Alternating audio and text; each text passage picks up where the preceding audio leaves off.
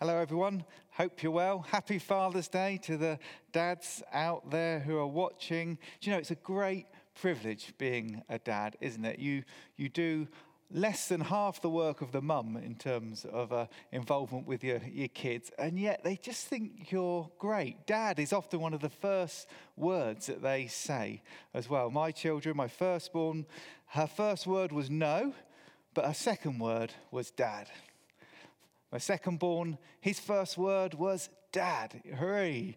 The third-born, his first word, dad. Yes. On a roll now. The fourth-born, last-born, his first word wasn't dad, it was poo.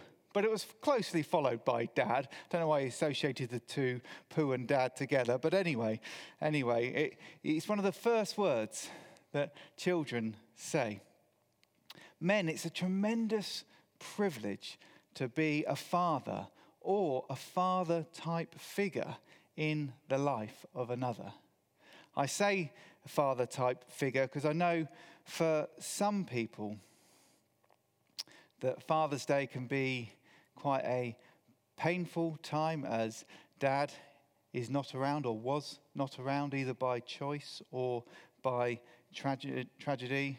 And it's a great privilege to be a father-type figure in the life of another. And you know, the church is a great place if you find yourself in that situation where dad is not around for whatever reason.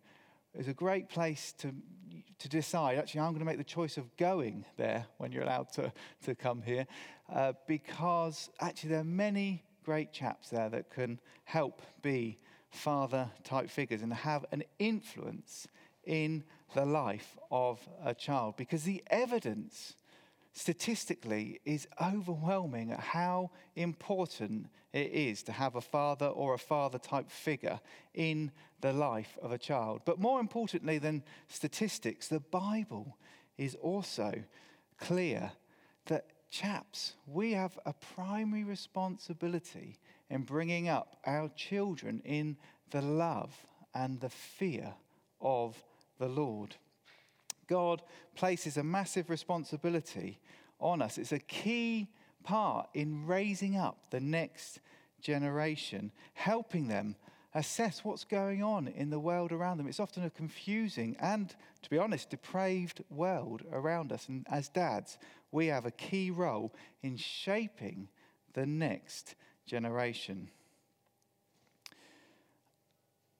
Also, the truth is that you as a dad or as a father type figure in the life of somebody else will actually help shape how they view God and how they come to God as their heavenly Father, whether it comes with a sense of, I don't know if I trust God, I don't trust fathers, I don't trust my dad, so I'm not sure I can trust God, or whether they can go to God easily and the whole thought of Heavenly Father being a joy to know actually God is like a father to me. We have a huge responsibility in conveying the father heart of God to the next generation. And the truth is, God wants to relate to you as a loving Heavenly Father. He wants you to know him as your Father in a deeper way. So before we move on this morning, I thought it'd be good just to hear from a few people as to the influence of their father on their life. And we've just asked them what comes to mind when you think of your dad. So over to them now. I've got quite a few stories about my dad, but one that really sticks in my mind is when I was working with him in the workshop and I needed to build a wheel and I needed 36 spokes of a certain length, and I went over to where the spokes were and Dad was standing in the way. So I said to him, I need 36 spokes, and told him what length I needed, and he reached back behind him without looking, grabbed out some spokes and handed them to me, and I said, is that enough? He said, well, it's 36, that's what you asked for. I said, there's exactly 36 there. He said, yeah, that's what you asked for. I said, well, shall I count them? He said, no, just go and get the wheel built. So anyway, I went and built the wheel, and sure enough, there's 36 spokes there. So next time I went over to him and said, Dad, how did you do that?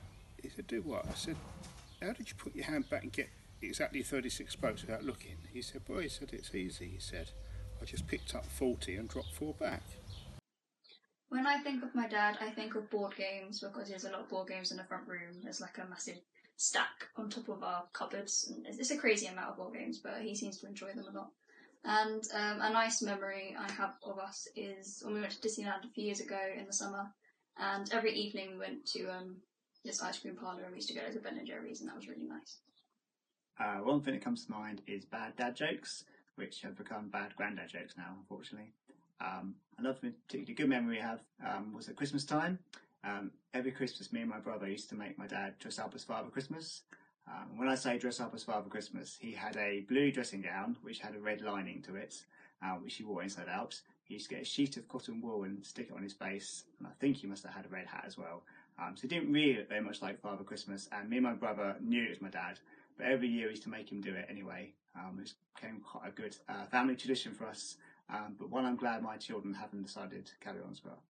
The best thing about my dad is how good he is at giving you a hug, and it doesn't matter what's happening, if Dad gives you a hug, it's the best thing in the world.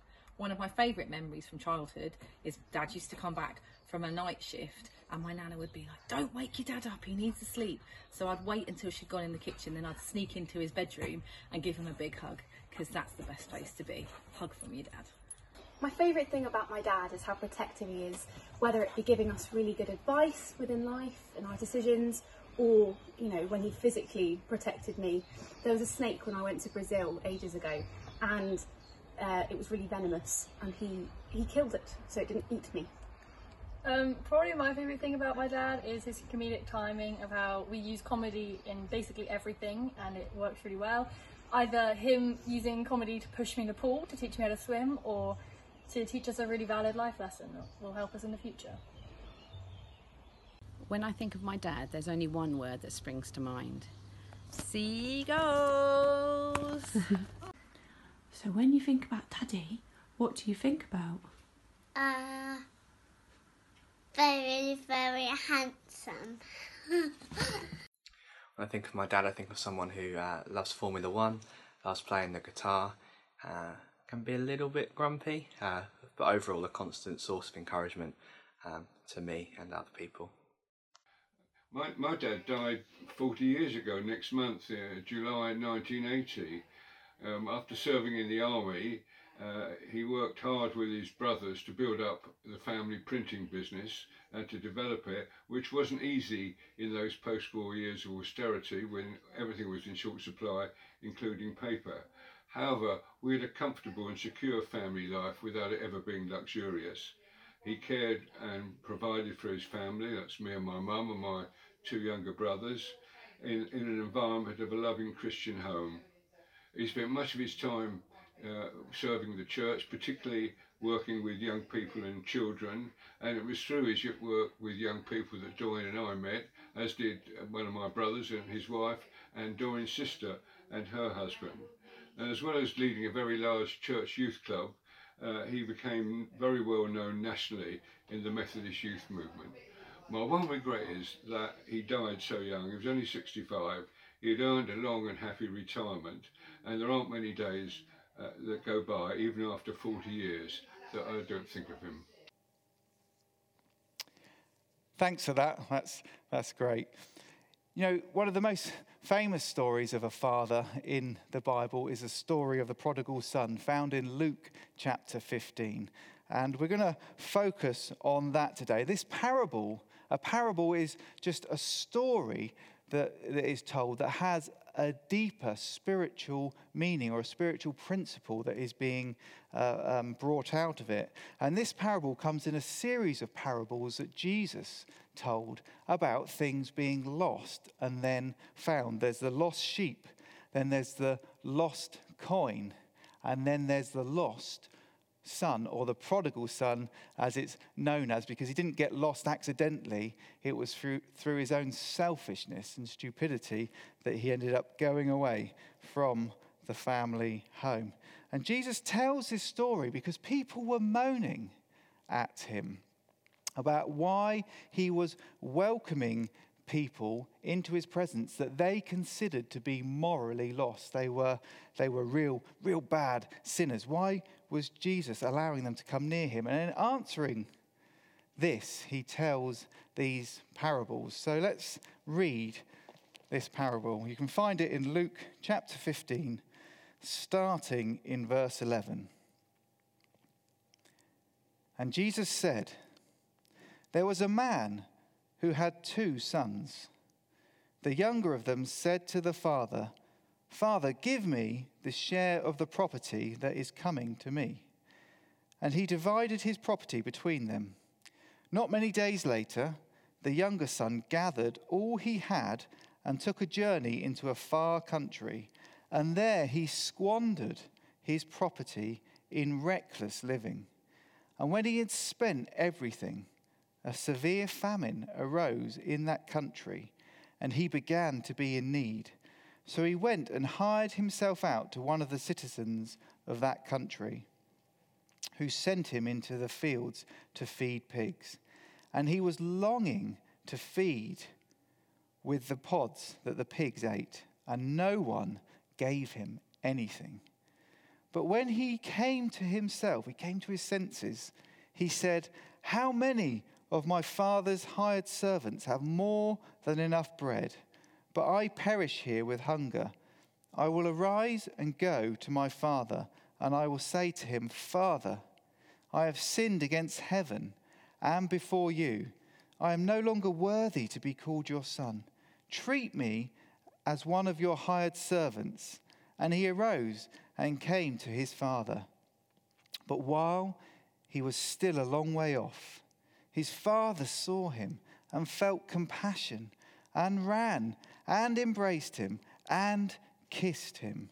And the son said to him, 'Father, I have sinned against heaven and before you. I am no longer worthy to be called your son.' But the father said to his servant, 'Bring quickly the best robe and put it on him, and put a ring on his hand and shoes on his feet. And bring the fattened calf and kill it, and let us eat and celebrate. For this son of mine was dead, and he is alive again. He was lost and is found.' And they began to celebrate. Now his older brother was in the field, and as he came and drew near to the house, he heard music and dancing, and he called one of the servants and asked what these things meant. And he said to him, 'Your brother has come, and your father has killed the fattened calf, because he has received him back safely.' But he was angry and refused to go in. His father came out and entreated him. But he answered his father, 'Look, these many years have I served you, and I've never disobeyed your commands. Yet you never gave me a young goat that I might celebrate with my friends. But when this son of yours came, who has devoured your property with prostitutes, you killed the fattened calf for him.' And he said to him, 'Son, you are always with me, and all that is mine is yours. It was fitting to celebrate and be glad. For this your brother was dead and is alive. He was lost and is found.'"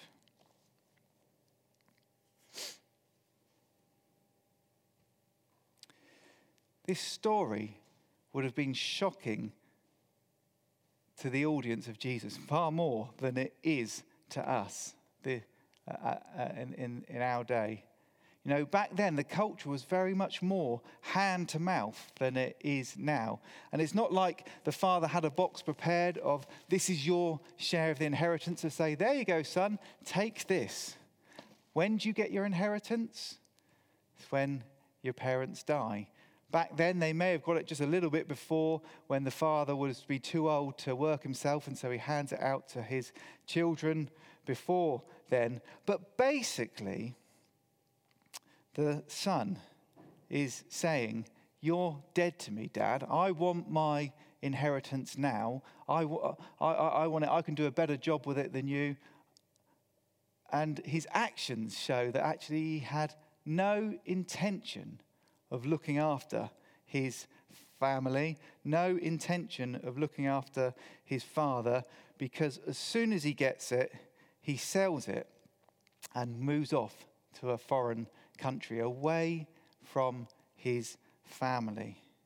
Now, this is shocking in our culture, in our Western individualistic culture. Can you imagine how shocking this would be in a Middle Eastern, family-orientated community culture? The crowd would have been outraged. They'd have been so selfish. How can the son do that? He deserves to be punished. He deserves to die. That was the sort of thoughts that would be going through their mind, particularly as they saw the fact that he takes that money and squanders it on reckless living. The brother says on prostitutes and things like that. He's taking not just his father's wealth, but it would have gone through the family lines, his grandfather's and his great-grandfather's wealth. And he squandered it, nothing to pass on to another generation below him. They would have been outraged at what he was doing. The crowd listening would have been saying, but Jesus, this boy, he needs to be punished, surely. And then it seems like an answer comes from heaven. A famine comes along. He's run out of his money. A famine comes along, and he has to go and work for people in this foreign land. Some divine punishment, they would have been thinking, coming his way. Yes, he deserves this. Not only that, he has to then go and work with the most despised animal, pigs, and feed them. And he's so hungry, he's longing to eat the food that he's giving to the pigs, the leftover rubbish, basically. He wants to eat it, and nobody, the story says, helped him.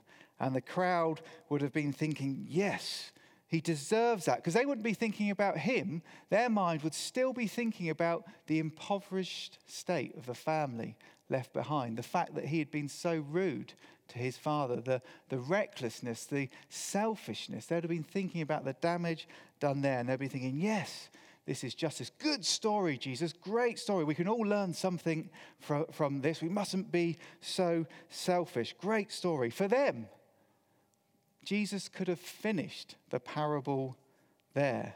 But Jesus doesn't stop there, does he? He carries on. The young man comes to his senses.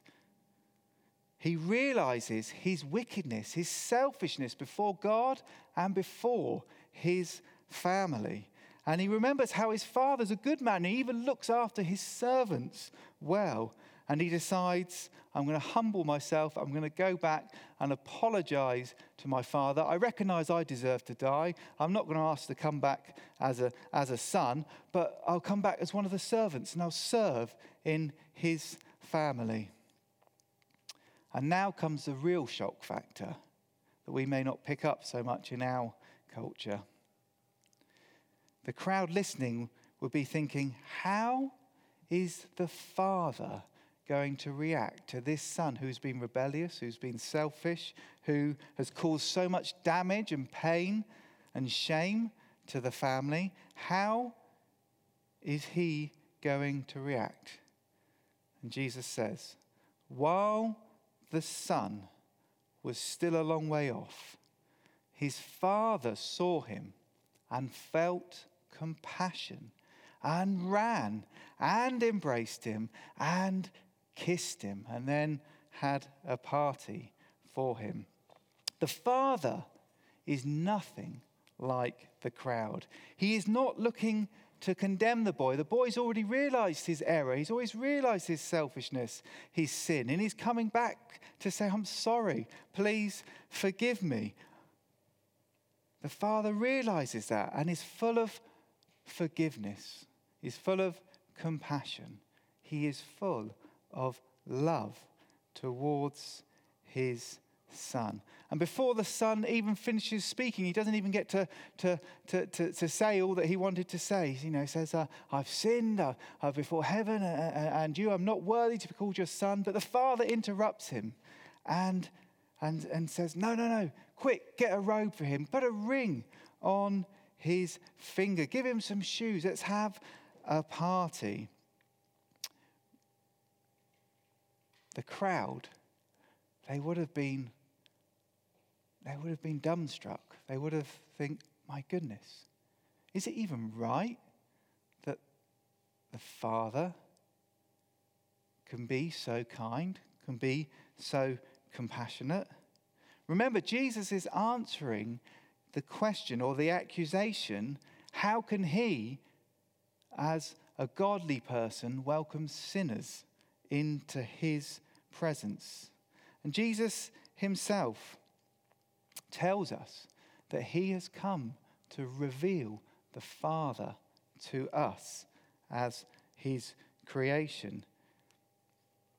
So as he's telling the story about himself, he is revealing to us what Father God is like. And actually, in truth, he's revealing to us what all of us are like before God. Because we've all turned our back on God, the Bible says. We've said things like, I don't want to live with you telling me what to do, God. I want to do what I want to do. And whatever you've given me, I want to use it how I want to use it. I don't want you to tell me how to use what I have. Not realizing that everything you have, everything you own, everything you've been given by God, even your life, is a gift from God. And with us, sometimes unintentionally, but sometimes intentionally, saying, well, God, actually, I want to live life my way, not your way. That is actually saying you're dead to me, God, like this son does in the parable. I want to do it my way. And like the crowds expected to happen to the prodigal son, judgment is coming. God is a God of justice. Christ, the Bible says, is coming again to judge the living and the dead. And the Bible is clear that all of us, by ourselves, we stand guilty before a holy God for what we have done, said, and thought. And when we die, or Christ returns, it will be too late for us to come to our senses like the prodigal son does. And things like this pandemic, whilst it is terrible, is actually a good reminder to us that we are mortal, that we will die one time if Christ doesn't return. And therefore we need to be ready to meet our Maker. And when we die, we will face God, and he will judge us for how we have treated him and his creation. Yet because God is full of forgiveness, full of compassion, full of love, the Bible tells us he gave his one and only Son, that whoever believes in him shall not perish, but have eternal life. Through Jesus Christ's perfect life and then his cruel death on the cross, God made a way for a divine exchange to happen where Jesus willingly, in love, takes on himself all the things that you and I have done that are wrong, that offend God. And when we put our faith in him, we get accredited with Jesus' righteous life if you surrender to him. And you do this by putting your trust in Jesus and choosing to live the rest of your life for him. And as a sign that God accepted Christ's sacrifice, and because death itself had no hold on Jesus, he rose again victoriously 3 days later.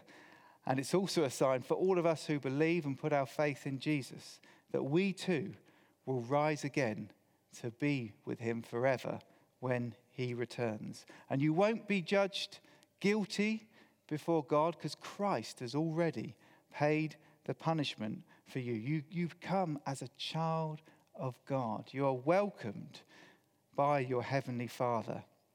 You get to know the Almighty God as your Father in heaven. You see, the older brother in this story didn't appreciate this. He was looking at all the things he had done for his father rather than appreciating the relationship, the friendship, the closeness, the intimacy that he got to have with the Father. My friends, what a warning to us who have been Christians for a while. Has your walk with God become a bit more like, well, God, why haven't you done this for me when I've done so much for you? Or, why are you doing that for them when haven't you seen what they're like? Haven't you seen they've not surrendered this area of their life to you? Rather than just appreciate the fact that you have the privilege of coming to the Almighty through Jesus Christ as your heavenly Father, knowing him intimately and enjoying his love. Yes, we do come before God with reverential fear because of his greatness, because of his awesomeness, and yet he welcomes us as his beloved children. He has clothed us with the robe of Christ's righteousness. We have been given the seal of the Holy Spirit to live within us as a sign that we belong to God. If you're a Christian today, this Father's Day, then rejoice in the fact that you can come to God as your heavenly Father and enjoy sweet fellowship with him. Surely that's something, apart from many other things, surely that's something that this lockdown time has or is supposed to teach us. That it's not about us doing things, it's about us being in relationship with God, knowing him and being intimate with him, desiring to be in his presence. Let's not be like the older brother. It's a privilege that we have to go to God as our Heavenly Father. If you don't know Jesus this morning, then like the prodigal son, please come to your senses. Recognize that you have been ignoring God, who is the one who gave you your life. Living how you want in a world that basically he has given you to live in. And living the way you want is basically saying, get lost, God. I want to do it my way. You're dead to me. Judgment is coming your way. See this present hardship, this present time, as a wake-up call from God so that you, through Jesus, can come to him and make him your heavenly Father. And Jesus has already told you how he will respond to you if you decide to do that, whatever you've done. Come to him now and pray this prayer along with me, if that is you watching. Father in heaven, forgive me for ignoring you and for everything that I've done that is offensive to you. Thank you that you sent Jesus on the cross to die for me. And help me through the power of your Holy Spirit, which raised Jesus from the dead, to live the rest of my life for you. In Jesus' name I pray this. Amen. Amen. Well done if you prayed that. We would love to hear from you as a church. Our contact details are before and after this meeting. Please contact the office. We'd love to follow you up and speak to you further if you've made that decision. For those chaps out there, can I encourage you, have a great Father's Day. Well, all of you, have a great Father's Day. And men, please, dads, take seriously this responsibility that we have to represent Father God to the next generation. Who's up to this task? Well, in reality, none of us can do it in our own strength. But Jesus hasn't left us here alone to do it in our own strength, has he? He has given us his Holy Spirit, who empowers us to live for God. And actually, all of us need a fresh touch of the Holy Spirit for us to live to God. So all of you, not just the chaps out there, all of us, can I just encourage you just to close your eyes and to put out your hands in front of you and to receive from God as I pray. I'm just going to pray for us now. Lord Jesus, thank you that you love us. Thank you that we don't earn your favour. Thank you we don't earn your love, Lord God. You have chosen to pour out your love on us. Heavenly Father, thank you that you want us to relate to you as our Father in heaven.